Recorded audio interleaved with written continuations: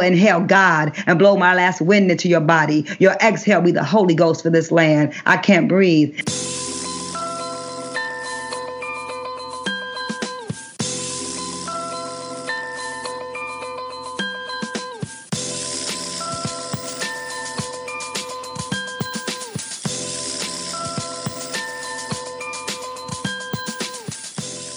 Hi everyone, welcome to Black and, a candid conversation about racism, white people, and ways to move forward.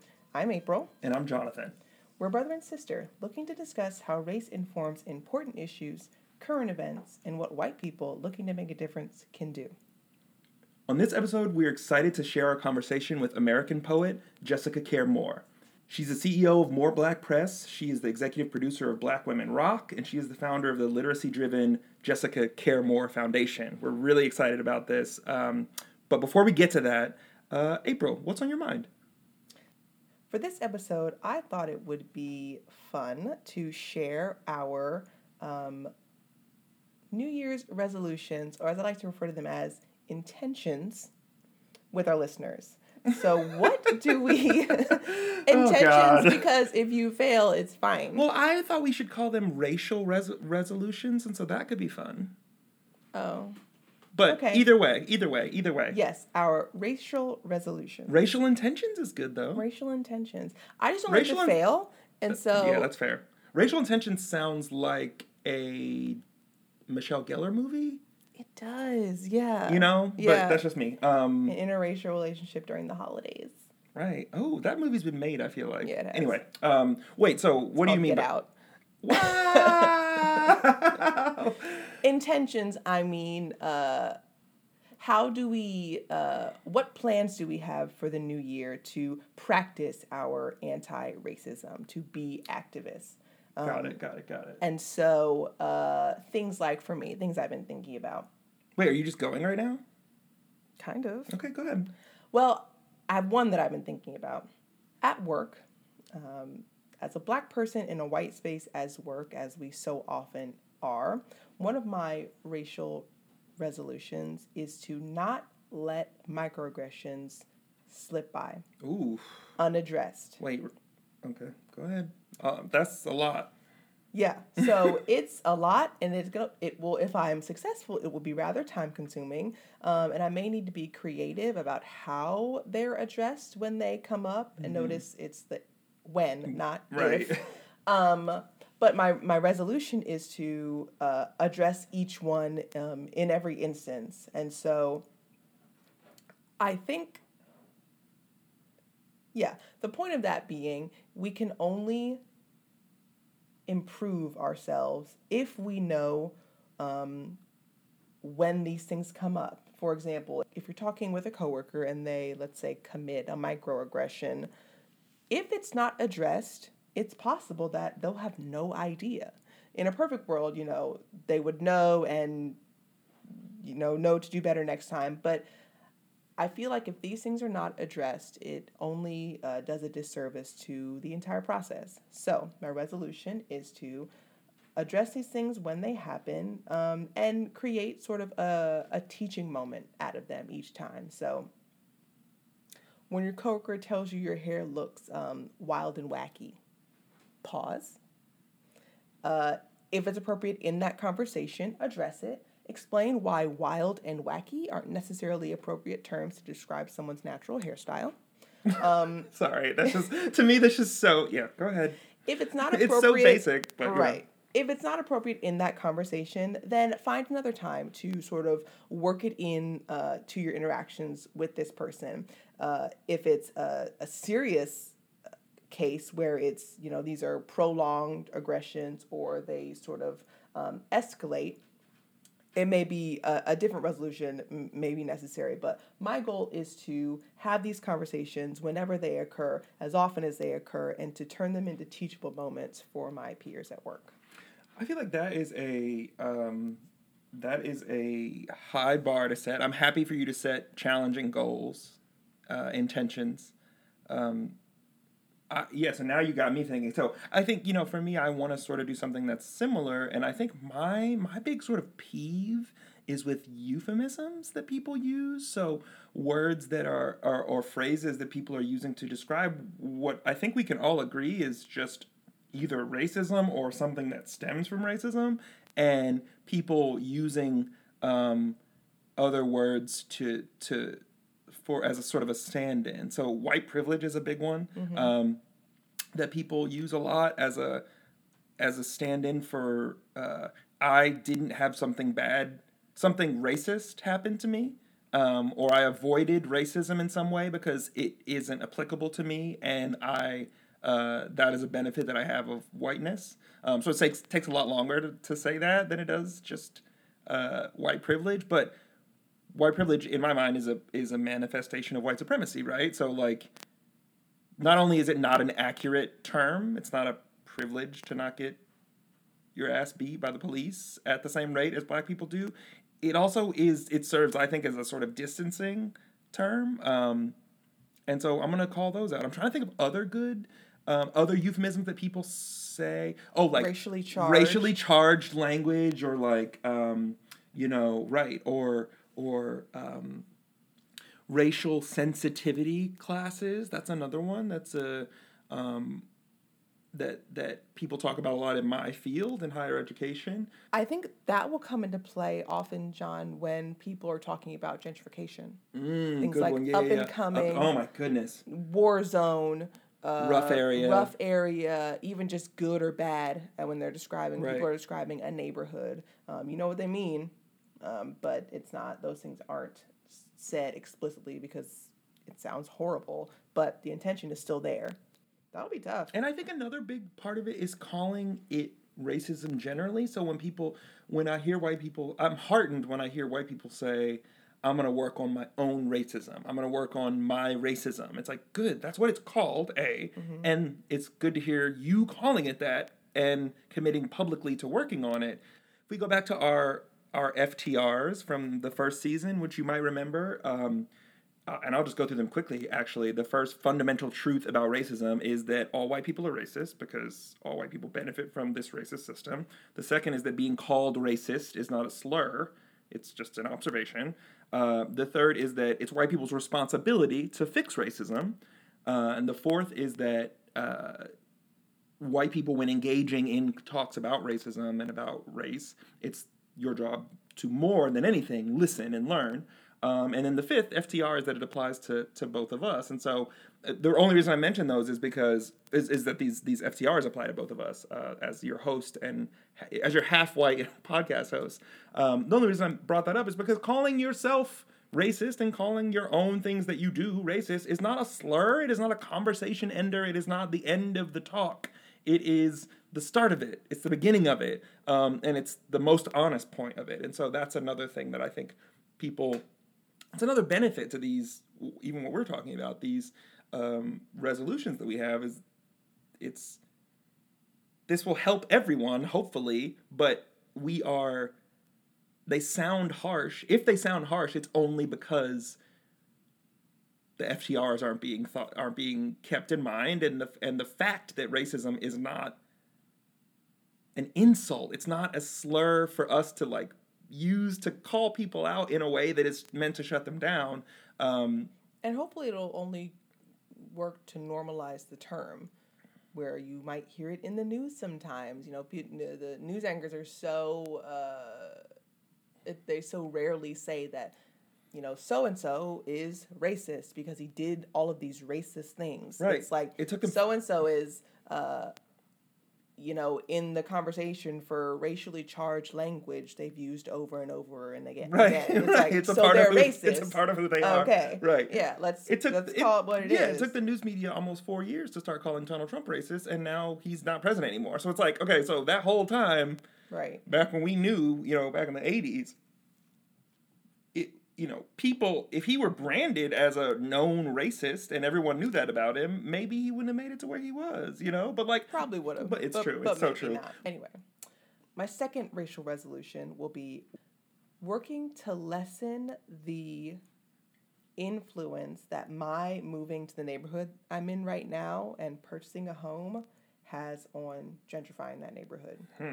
So, as Johnathan just mentioned, the fifth FTR is all of the things we talk about on this podcast, all of the FTRs, all of the conversations that we have, the action items apply to both of us, very much so. So I recognize that in moving to the neighborhood that I did, I'd say mostly all black neighborhood, purchasing a home, so this is a long-term move, we would hope, myself and my sister, as being half white adults, are participating in gentrification. The neighborhood that we're in now, it's a slow process, I guess, sort of fortunately.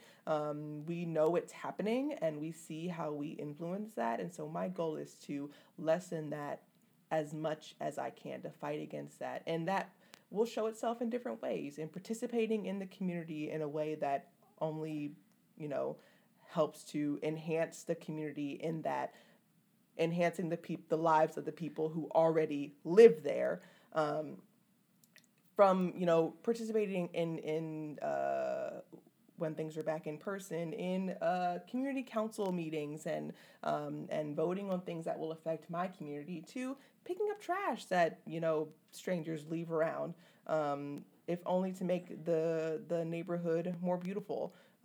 Wait, so can you describe? I feel like a lot of people are going to say, "Wait, how can you be gentrifying? You're black." How is that? How is it that you are a gentrifier? Yeah, so part of it will be very obvious when my white mother moves in with us at some point down the road. But the realization is, my sis Jubilee and I, who live in this house, are both half white, and with that comes aspects of white supremacy that we've grown up with. Half of our family is white, and I've received so much support from them over the years, been influenced by them, and that allows me to do and say and experience the world in a way that dark-skinned black people don't get to do or don't get to experience. So yes, I'm a black woman. But yes, racism is so gross and insidious that my lighter skin affords me more opportunities than those of sometimes of a darker skinned black person. So recognizing that, fighting against it in ways that I can. And a big part of that is lessening the effects as much as I can of gentrification in our neighborhood. That's good. That is these are some heavy lifts. Yeah.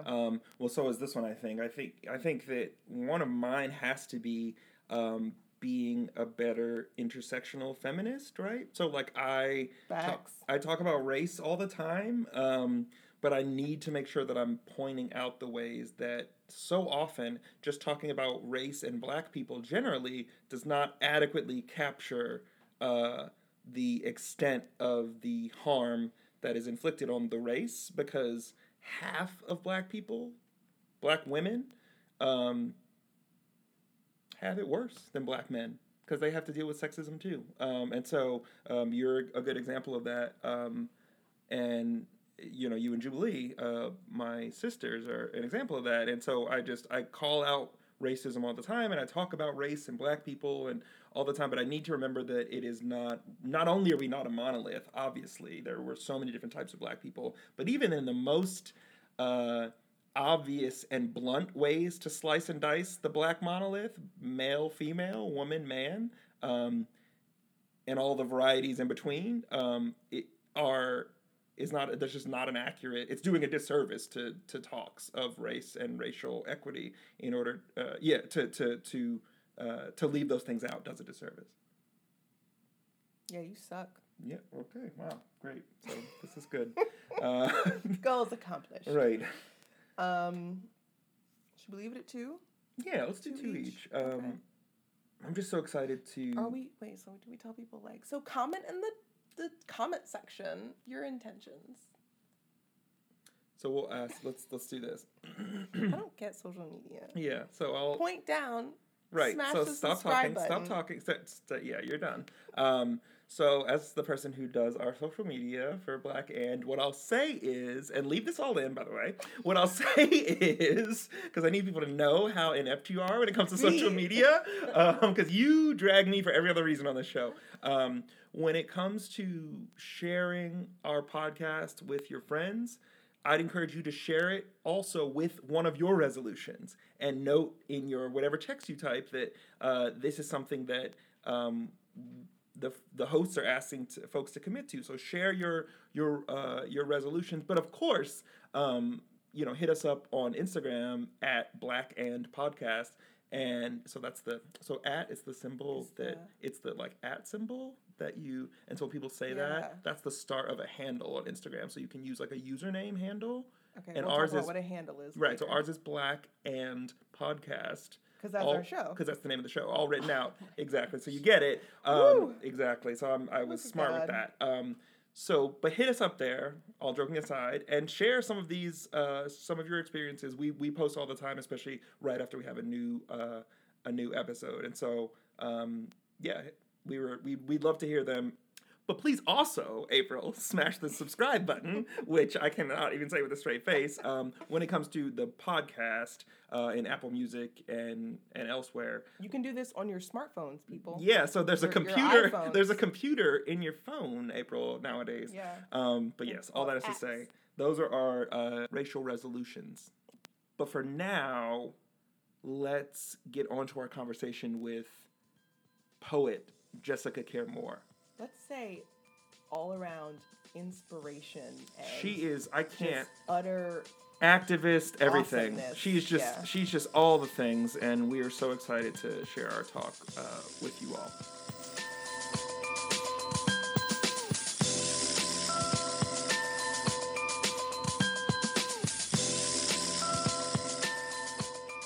So, Jessica Care Moore, welcome to Black And. We are so happy to have you here. Thank you. I'm excited to be here. Would you do our listeners a favor and start by just telling them a little bit about yourself?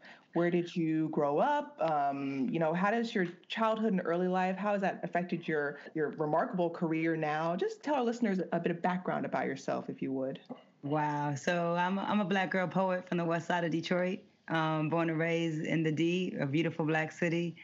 Grew up in a house full of kids with my mother and father. Father was a big influence in my life. Thomas Moore, construction worker, hard hat man, that really raised me really well. And I've made a living for the last 25 years as a full-time poet and writer, cultural activist, and void filler, institution builder. And that's because I grew up in a place called Detroit. I grew up on Ward and Tyerman on the border of Dearborn, Michigan, that people don't know, has the biggest masjid in the country, the largest Arab population in the country outside of the Middle East is in Dearborn. So I grew up on a very deep cultural divide, which intersected my life as well. I had to walk through Dearborn to get to my predominantly white Polish Catholic school.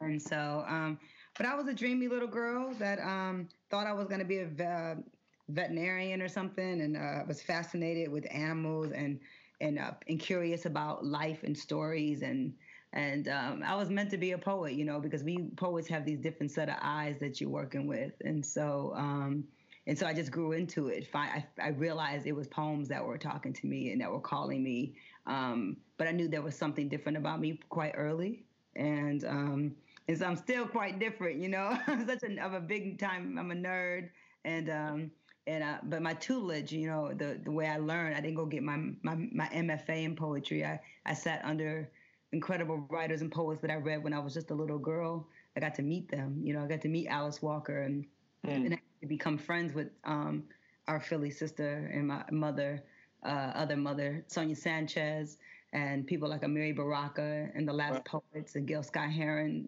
I'm a child of the Black Arts Movement.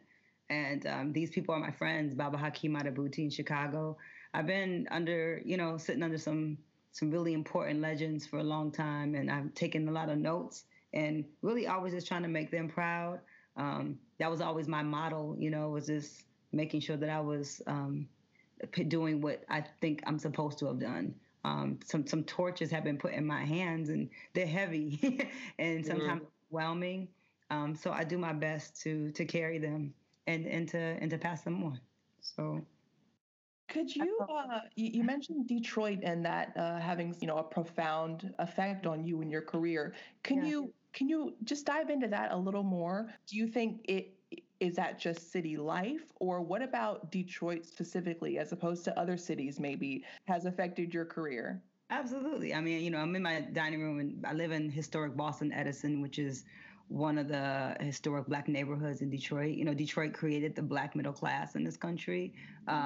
I was, from 1973 to 1994, we had a man named Mayor Coleman A. Young running this place. And so I grew up with a very rowdy gangster, outspoken, fighting against white supremacist mayor named Mayor Coleman Young. And I thought that's what all mayors were supposed to do. I just thought that's how mayors were. They wore fly hats and they talked a lot of shit like my daddy, and it got things done for Black people. And so, and that was from 1973 to 1994. That's literally my entire life, like before I moved to New York. My father died in the same year that Mayor Coleman Young died.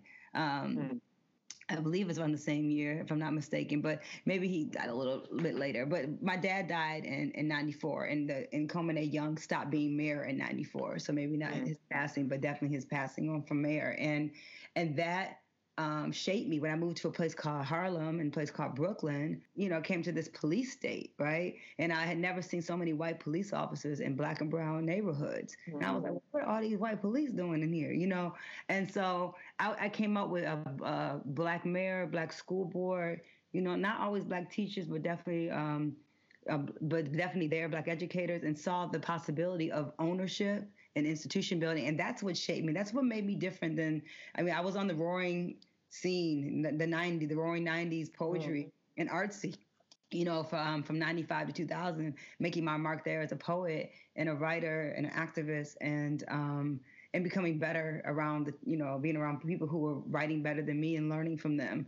And but it was Detroit that truly raised me, and my father being such a strong influence in my life, that made me independent, that made me search for Black ownership. Like I didn't understand, like it wasn't like I didn't go to New York to get a record deal. Like I won the Apollo. I had been living there for 5 months, and I met with everybody, Sony, Elektra, all these other people, got managers, and I turned down like 2 or 3 record deals, because I didn't like the contracts. And so, because I didn't come there for New York to discover me. I was discovering New York, and I was trying to figure out how to carve my voice in the middle of this big city with all these millions of people. And I'm just this little Black girl from the west side of Detroit. And I came there and tore that city down so fast, and just claimed it and just went to the Apollo and took poems into a Black space. So that was natural for me. Like for me to go to the Apollo, because I was from Detroit. So being in front of Black folks was normal. Right. It wasn't the abnormal. I wasn't going outside of myself being on the Apollo stage. That's where I knew my work could connect with my community. And so I was just going to where my people were. And that's what I learned as a child of the Black arts movement, metaphorical child of the Black arts movement, that's where the poets are supposed to go to the people. I'm not supposed to be up on the hill. You got to come do an obstacle course to come find me. I'm supposed to come find you. And so Detroit definitely did that. It's my grit, it's my grind. I was born on the West Side, and I was, a good girl, but even good girls in Detroit, who are scholarly and intellectual and all these good things. Still, when you live in this place, you see things. I've seen people shot. I've had guns to my head. My friends have been killed. From the time I was 14, I've been burying people. Still haven't stopped burying people. And so it's and all of that is in the work, but I have been blessed with the opportunity to write myself out of my circumstances, and that's Black girls aren't allowed an imagination. Like Ntozake Shange, I love the way she spoke about the right to an imagination. Like everything doesn't have to be realism. Like sometimes we get to escape this place, man. And so what's funny is that I went to Ghana. I've traveled all over, but I went to Ghana for the first time for the return. I wanted to be there bringing in 2019. So me and my son, I set up a tour for myself in West Africa, and we toured there and vacationed there for 18 into 19. And, on the way on the plane, when I was taking I don't know how King was, 11 or something, taking my son to Ghana for the first time, I forgot that I hadn't been there. because I had been to Ghana so many times in my imagination. I was like, oh, I don't been to Ghana. And I was like, wait, I haven't been to Ghana.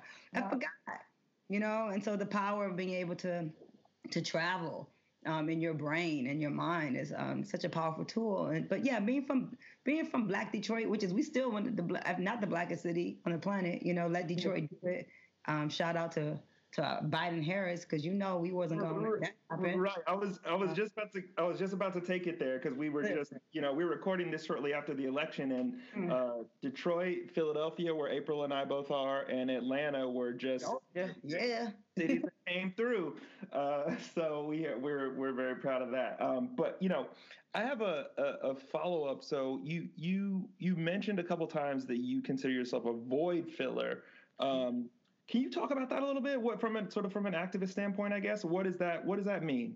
I'm an artist activist. So for 16 years, I've been executive producing and curating and hosting a very large concert series called Black Women Rock, Daughters of Betty, which is a homage to a woman named Betty Davis, who lives in the state of Pennsylvania. She's in Pittsburgh, and she lives there, and I love her very much. Shout out to Betty Davis. We love you. And she was married to Miles Davis, if people don't know her story. And she was before her time, and she helped push the needle for Black women in rock and roll and funk.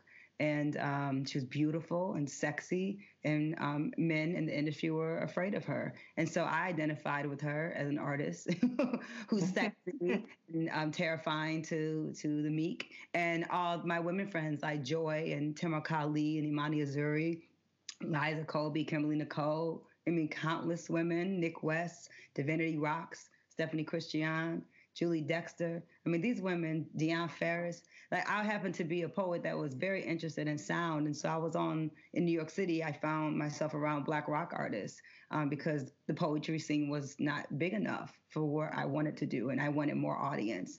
And I found some freedom in rock and roll and in drum and bass and funk, and finding ways to wrap poems around it, but also connecting myself to that community. And so for 16 years, I've been celebrating Black women in rock and roll. My musical director is Kat Dyson, and we do this thing where we bring, women, a Black women rock orchestra, if you will, together annually in Detroit. We rock the Apollo Theater, Yorba Buena Center for the Arts. We brought it home to Pittsburgh, actually, in 2019, to the home of Betty Davis, and she sent me and Nona Hendrix, who does the show as well. Shout out to the living legend, Nona Hendrix.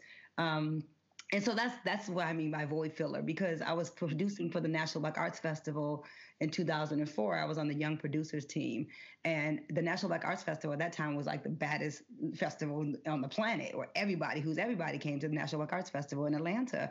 But I wanted to bring something very different. I asked if, how they felt about me bringing a rock concert. And I said, I want to bring these Black women I know who play rock and roll and jump in mosh pits. And I want to have a conversation about race and inclusion, and why we're not, why Black women rock artists don't get any play on urban radio stations, right? That's supposed to support Black radio, but they don't. They just play the three girls who sing R&B every 5 seconds. So they don't get, and then the white radio stations don't play them either, right? And so these women didn't have a space, and I felt very much connected to them, in a kinship with them, because I'm a Black woman poet who doesn't always get the call because I'm a Black woman poet, and had to make a way. Like, these are women who have literally traveled all over the world. I've traveled all over the world, and people still might be like, well, who's that? Who's Jessica Care Moore? Who's Divinity Rocks? Or, you know what I mean? Like, who's Yazara? And these women are like, absolutely Jessie Wagner. Like, these women are extraordinary artists, right?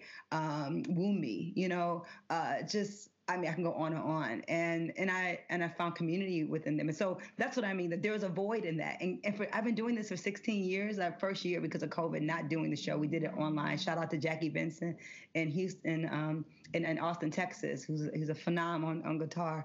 And we still need the space. Like, I'm thinking, well, they don't need me to produce the show no more, but I do, because there's so many women who are playing guitar and singing rock and roll, and who are really about that life, who don't get the spaces or the nods.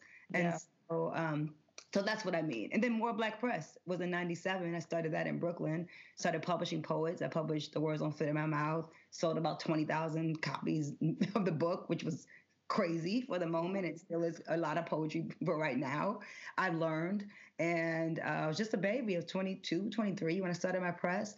Published Saul Williams' first book right after that in '98, The Seventh Octave, and kept pushing. You know, I got Raz Baraka's first book. He's our mayor, our poet mayor of Newark, New Jersey. He wrote Black Girls Learn Love Hard after his sister was murdered in Newark. Mm-hmm. And I published Danny Simmons' first book of poetry, Russell Simmons' brother, who started one of the founders of Def Poetry Jam, his first book of poetry and paintings. And so that's, you know, and that's kind of what I feel like what sets me apart, I think. For my legacy is just it's the poems and the work, but it's also about amplifying other voices in the work, and because it's just not fun if it's just you, right? Know? So I'd love to hear more about your personal creative process with a sort of particular focus on how, thinking about this past year, especially how it's affected by, you know, trauma and this, you know, ongoing pandemic and police violence and a really intense election. Could you tell our listeners about how that has affected your process and maybe in what way? Oh my God! I mean, there's a lot of you mentioned so many different traumas, and so I could start with COVID-19. I mean, COVID just truly literally swept the rug from under my feet. And many artists who are independent, you know, we are the gig workers. And it's the first time that, you know, I heard, you know, people in the unemployment world actually saying the word gig worker. And I was like, wait a minute, that's us. Yeah, right. We live off gigs, you know, we don't have like a big, you know, record deal or whatever. Everybody's kind of, you live gig to gig and you keep on moving. And so COVID hit hard because I am in Detroit, our Black city. We're like, you know, 15% of the entire population, you know, African-American population in Michigan, but 45% of the cases hit our community. The deaths were that high in our community. And so I'm an artist that everybody knows me, and I know a lot of people. And so I can't count the amount of people I've lost and my friends and family have lost. I've had serious personal losses. I lost 3 people in 1 week. You know, my close friends who've lost their fathers, their grandmothers, their aunties, their sisters. I mean,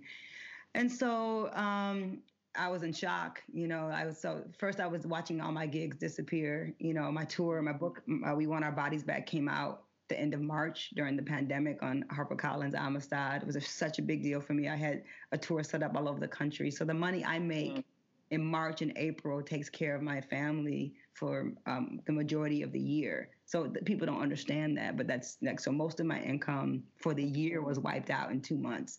And so that was hard. But then when my friends started dying and my friends' family members started dying, I didn't care about money anymore. I just said, okay, I'm going to figure this out. Unemployment doesn't even pay my mortgage. But I need it. I need some kind of consistent income, and I'll have to try to find some work. And so everything changed. I mean, I was a person that never did Instagram and Facebook Lives. I thought it was corny. When I was at home, I wanted to be at home. And I had to go to where the people were. Same way I went to the Apollo, I had to take my butt to the internet. And I set up a virtual independent bookstore tour. So I actually supported independent and Black-owned and revolutionary bookstores and did a tour for We Want Our Bodies Back with those stores only. And so that helped them too, because they needed the support, and helped push my We Want Our Bodies Back into the stratosphere. And it's gotten extremely well reviewed. It's being purchased well. It's doing well, considering I'm not out here on the pavement. And so everything changed. And I've been working though as deep as, like, you know, you figure it out. You know, I'm on Common's new album. Shout out to Kareem Riggins for calling me and for asking me to write Beautiful Revolution. So I wrote the poem that goes with the name of his album. So the first thing you hear on his album, I've had Jeff Mills, who's a techno legend and pioneer, and Eddie Fowlkes, the godfather of techno from Detroit. We have a record out called The Crystal City is Alive. So a techno record out with them. Wow. So it's 2020, you know, like with all the heartbreak, and all the things I've lost, I put more energy in recording and things that I don't always have time to do. I'm writing a young adult novel in verse. I'm writing a children's book. Wow. So I'm just continuing to. You never have time to do these things. You're busy gig work. You're busy just on the road. And I'm at home. My son is 14. My son King is upstairs in school, and so it just changed everything that what mattered. You know what I mean? So I'm just blessed to be healthy. To be honest, my friends have not made it. All of them have not made it and through this, and I don't know who else I will lose. But my son is healthy, and my immediate family is intact right now. We worry we don't see my mother the way we like to. But it's a very sad time. We just lost Naomi Long Magic. She was 97 years old. Our Detroit Poet Laureate was one of my mentors. So I've been crying for 2 days straight. So there's all this sadness, and but the work and the poetry and the writing is what pushes me through it all, truly. And so the pandemic of racism, though, is not new. So we were just about to that's new for me. So I speak about that now because it's this is new for some people, So for those of us who've been on the front line, Amadou Diallo, I was there, Ferguson, me and Talib and Rosa Clemente, we were on the ground in Ferguson for Mike Brown. I spoke at Mike Brown's memorial a year later at request of his father. And so, a lot of artists, activists who do this work really don't get the nods, or people don't say their names, but we've been doing this work, and it's not for celebrity activism. It's just because of what we do, and it's embedded in the DNA of my first book in 1997. My radical voice was already there in my early 20s, and I haven't changed. I'm the same motherfucker.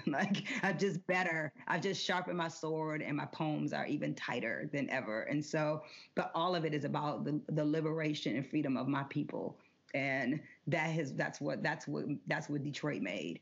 And I don't waver from that. Everything is that. It's radical Black love, it's liberation music, it's all those things. In different forms. It's not just one thing. I don't write speeches, I write poems. Mm-hmm. And so, but I know poems are important, whether people say they are or not. I know that they changed my life, and I know that they have inspired other young people, young Black girls in particular, and young white girls, young white girls shaking and crying and hugging me. Yeah. So let's be clear, it ain't about I only can affect one community, because that's just not the truth. And I know little girls everywhere need poets like me to tell them that they're possible. And so, it's been deep, but I have a poem called I Can't Breathe, in my book. That's the last words of George Floyd. But that poem was written for Eric Garner, that was written for Mike Brown. That was written for Tamir Rice, every book I've written, Sunlight Through Bullet Holes and God Is Not an American, is riddled with the call against, the fight against police violence against Black bodies, So some of us been doing this work. And so now we have the attention. Now I'm getting reviews for a book that I would have never gotten reviews for. We Want Our Bodies Back was for Sandra Bland. Sandra Bland, say her name, like Breonna Taylor, this is not new work for us, but I am happy that some of us who have had radical voices, who are often not invited or pushed to the side, are now being centered in this movement. And I think it's an important time for us to be centered, and we should be, because we've been in the work for a long time. Very important, yeah. And I'm glad you mentioned your white audience. They like me. the rowdy ones. It's it reminds me of Black Ann's white audience, and that a lot of our listeners are well-meaning white people who want to learn more about just Black culture in general, but who also want to fight against racism. So I'd be interested to hear about your relationship with white people as it relates to your career and your craft. How do you think you've impacted them? How have they maybe told you you've impacted them, and what that sort of relationship has been like? Absolutely. And I don't know if I even have a relationship. People just people, and right. At the end of the day, and I've been on college campuses for most of my career, and most of the colleges I've attended have been majority white colleges.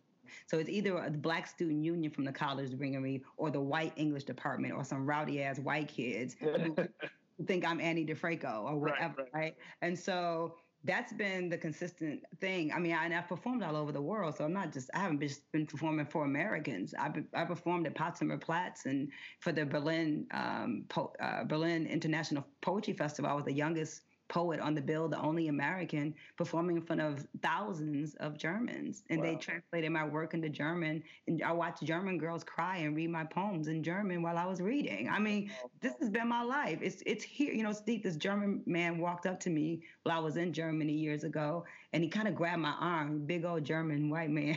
I was like, yo, he about to kill me. And he said, it's a shame they don't appreciate you in your own country. And I was like, well, damn, there's that. Wow. And so, I don't, all kids need, so let me just say this. Our education system is segregated in this country, which is why we have the people like Donald Trump and his followers. It's why they still exist, because this is ingrained like in institutionalized racism, right? It's ingrained in our U.S. education system. Like that's why it's not just at home, the very racist mom and dad. It's in the books. And it's the way that we're taught. And so, I went up to like Michigan State years ago, and I was speaking in front of they brought like 5 English classes.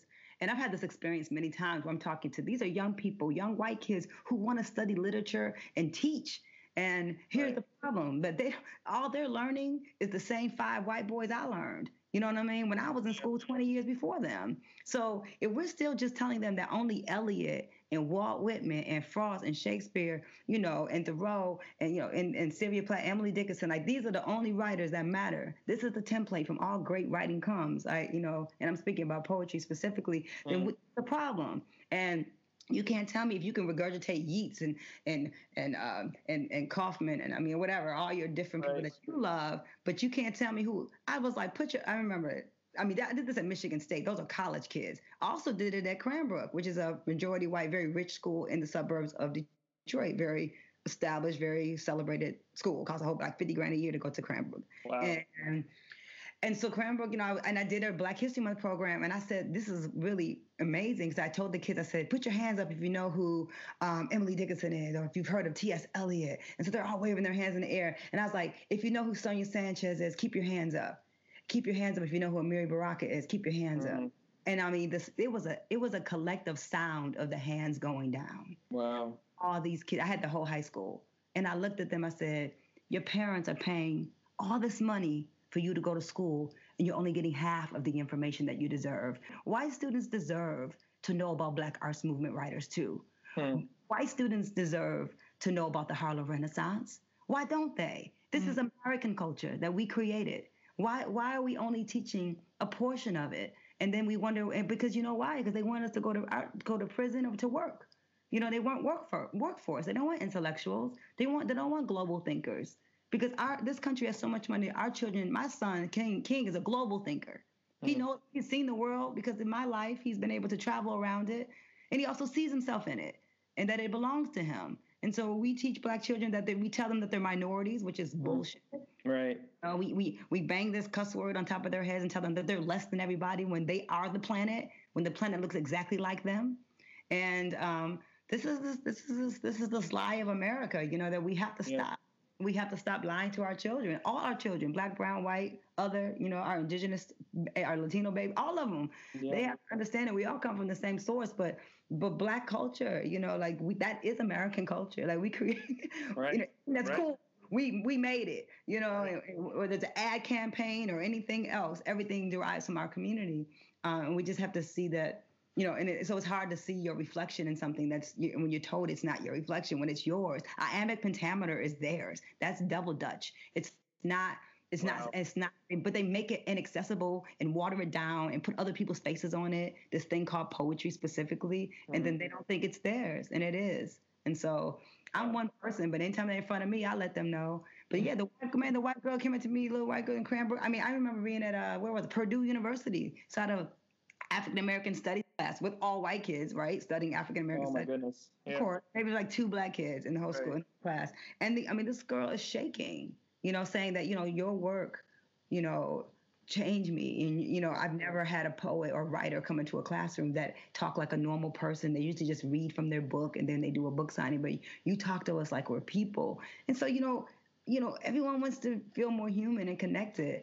And so, yeah, we're doing a disservice to everybody. But I mean, I've performed on kinds of people internationally. And so French audiences, German audiences, South American audiences, South African audiences. So I'm past the black and white of it all, the fact that I've been able to transform rooms that didn't speak English is more interesting to me even.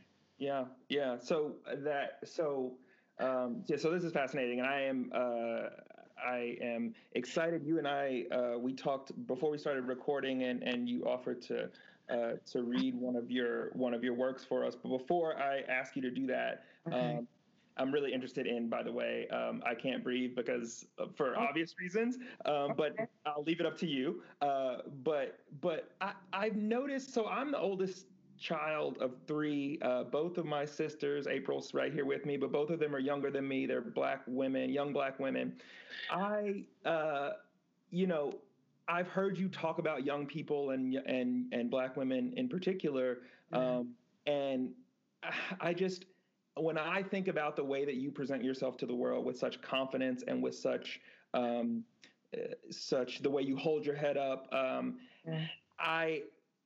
I know so many black women don't feel comfortable doing that, or aren't able to, or are told they're not supposed to, because it comes off as whatever to some people. And same with black men.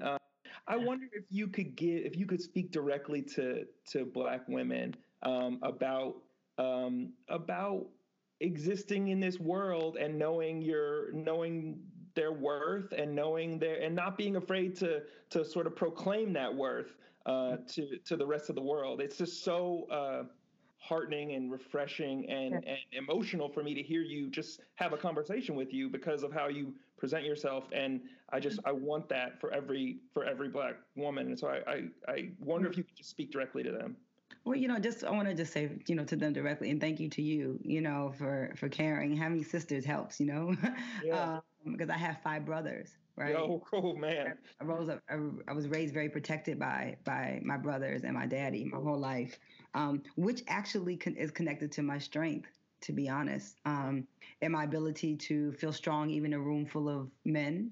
And or an open mic with all male voices, or a hip hop industry that suppresses women's voices, that I've been able to push through, just to tell them that they're not alone.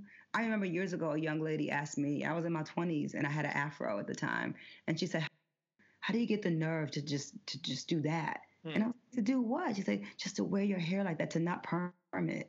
And I was like, wow, like something small like that. It was such a small thing for me to have a big old afro, to have my hair natural. But for her, it was extraordinary that I was able to walk and have that choice and not care what people thought about it. And now I have a head full of locks, But even the afro, I think, was even more of a statement of independence and freedom than locks, because locks have become much more acceptable or whatever. Right. The afro is something it terrifies folks, especially white folks, all that thickness. And so that you're not alone, and that you have women that have been writing for you and waiting for you. And so when I found Ntozake, and I found Audre Lorde, and I found Alice Walker, and I found these women. My mother gave me Alice Walker and Maya Angelou early, and Lorraine Hansberry, so that you have a tribe of women that are out here that are with you in an ancestral way, but also are walking on the planet, and then you can call on us. I can call Sonia Sanchez, on the phone. She's accessible. Some of us are accessible. You can get to us, and I would argue that we're a little more powerful than the ones you see all the time. And so, and that you're gonna, and it's not gonna be an easy way, right? Because once you know who you are, you can't shake that off. And don't you dare pretend like you don't know who you are, because it's doing a disservice to yourself. And I've had to get rid of people, and people that I was dating or married to or whatever who didn't celebrate me. So don't be around people who don't celebrate you, and make sure you're around people who are smarter than you. And so I'm always around people who I find that know more than me, or I have to actually say, wait a minute, let me write that down. Or no, I've never heard of that person. Let me write it down. That's why I get on the phone, I'm talking to y'all, and y'all in Philly. I'm like, okay, well, you have to know Ursula Rucker. Right. Okay, you know Mama Sonia Sanchez. Like that's a part of it. We have to be the ones who share and teach, and just to know that they're not alone, and that we see you.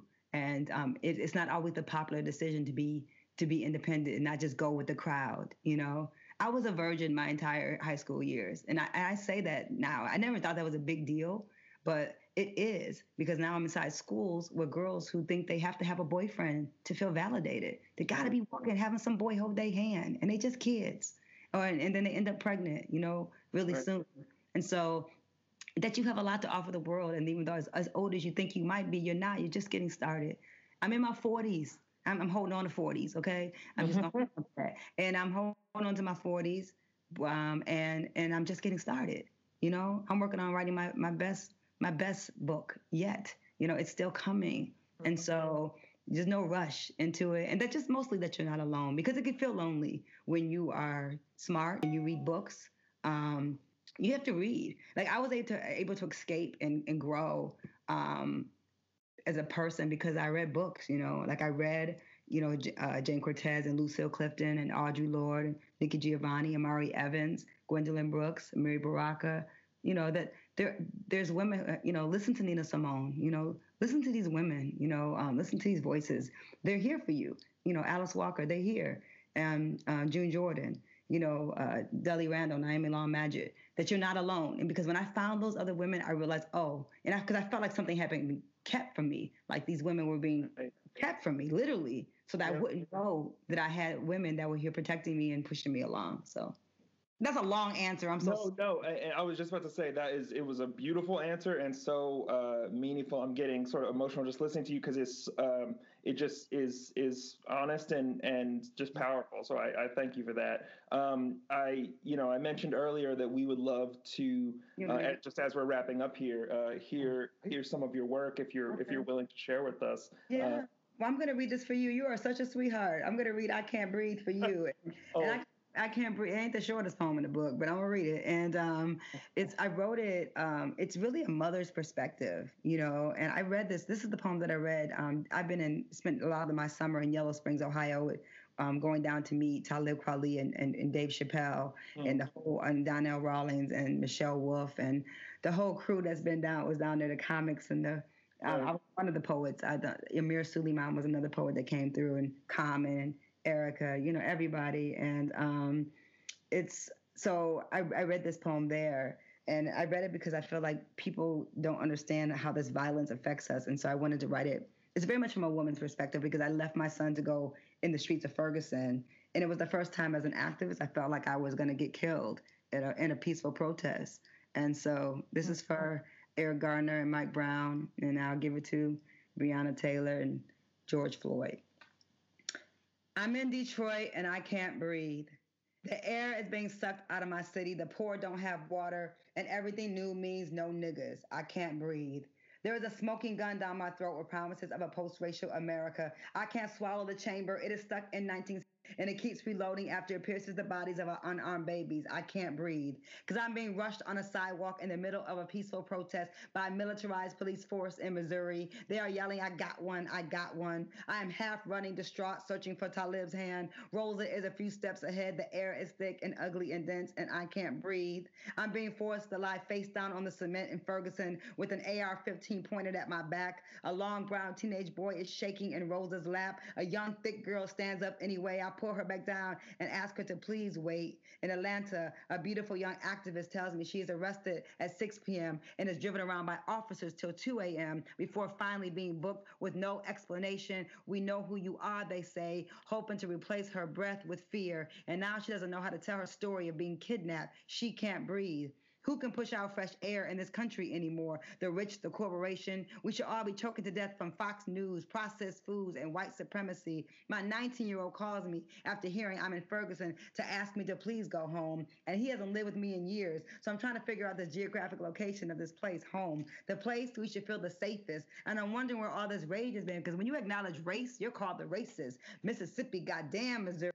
On Canfield, this young man smiles his gold at me. Beautiful, bright, and bravado. You from Detroit. You a poet. I saw you in the news. This is the place where Mike Brown's blood turned to roses. The stem legs of our boys long and racing, always swimming toward the sun. Easily tripped up, life interrupted. The ones who don't love you are armed. As much as we claim this is our land, the world minority is running our country. Our sweat, Our women, our mothers, we birthed this nation, built it on free labor and death with no reparations, ray in sight. Insight, I need more insight on what this has to do with genocide, everything. We are here without choice, many of us, fatherless, some of us warm-blooded, West African, Dakota, Cree, Cherokee. We a place with no place. We are natives, beautiful somewhere people. News flagpoles and crosses and so many more little girls, plus those four we will never forget. We are Moors, portrayed as whores, criminals. We the children of royalty. We red clay goddesses. We down south forests. We the trees with rings of stories. I can't breathe. I'm home from a terrifying place. An Octavia Butler, past future, past live scars we surface.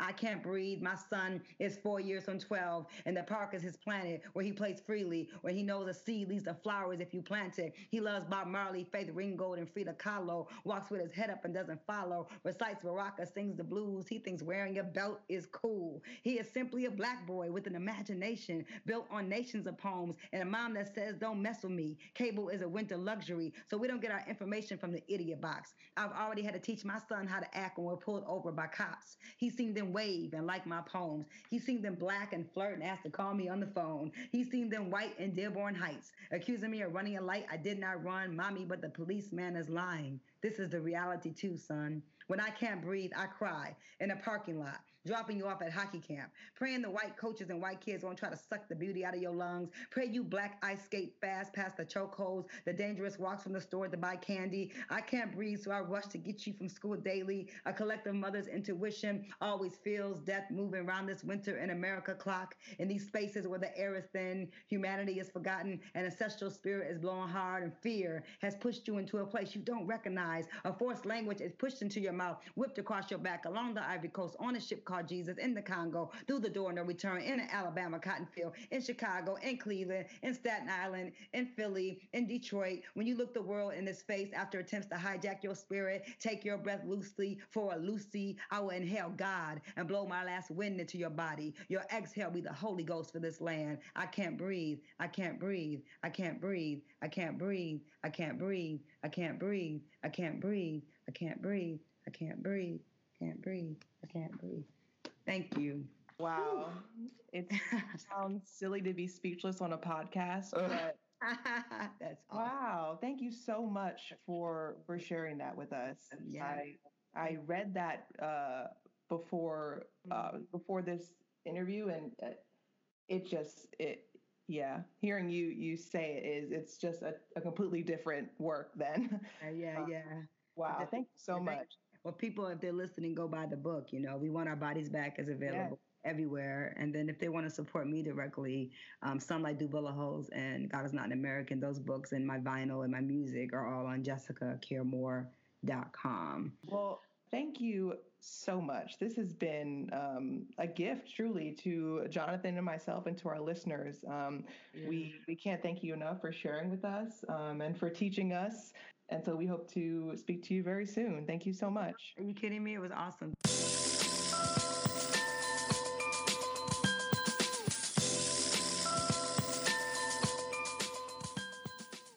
you say it, and I'll say it. What? You say it now, it's time. Oh. And I'll say the action item.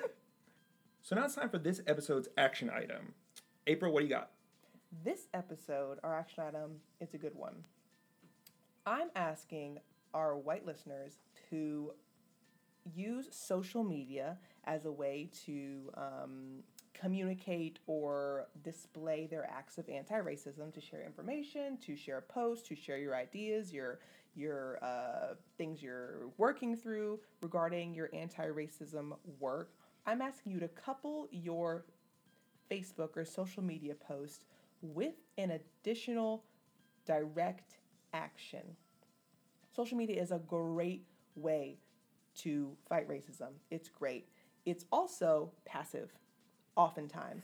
So posting things on social media is one way to engage in anti-racism work, but I'm encouraging our listeners to couple your posts with something that is tangible. For example, you post about racism's impact on poverty in America.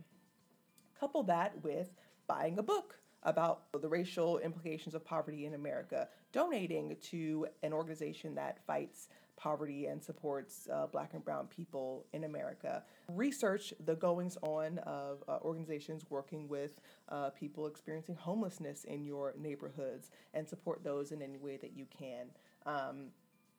Things that are more direct, that have more direct consequences associated with them. That could even be directing your Facebook post to a specific person. That racist uncle that you're not going to be able to see, this Christmas, thank goodness.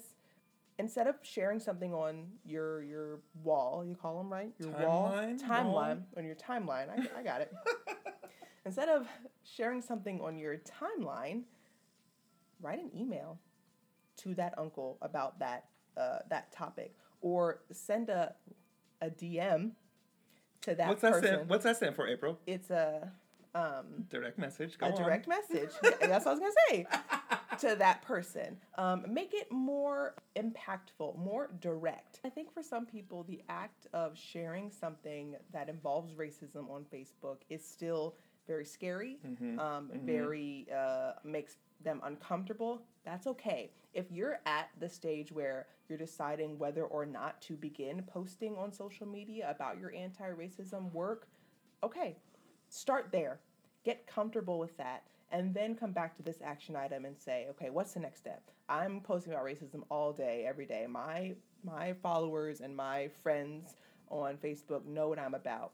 Now I'm going to give them a little more. Here are organizations to donate to. Here are books to read. Here are actions that you can do, every day to enhance your anti-racist footprint, I call it. Love that. Just made it up right now on the spot. Love that for us. Love that for us too. Good for you. Okay. And that's that.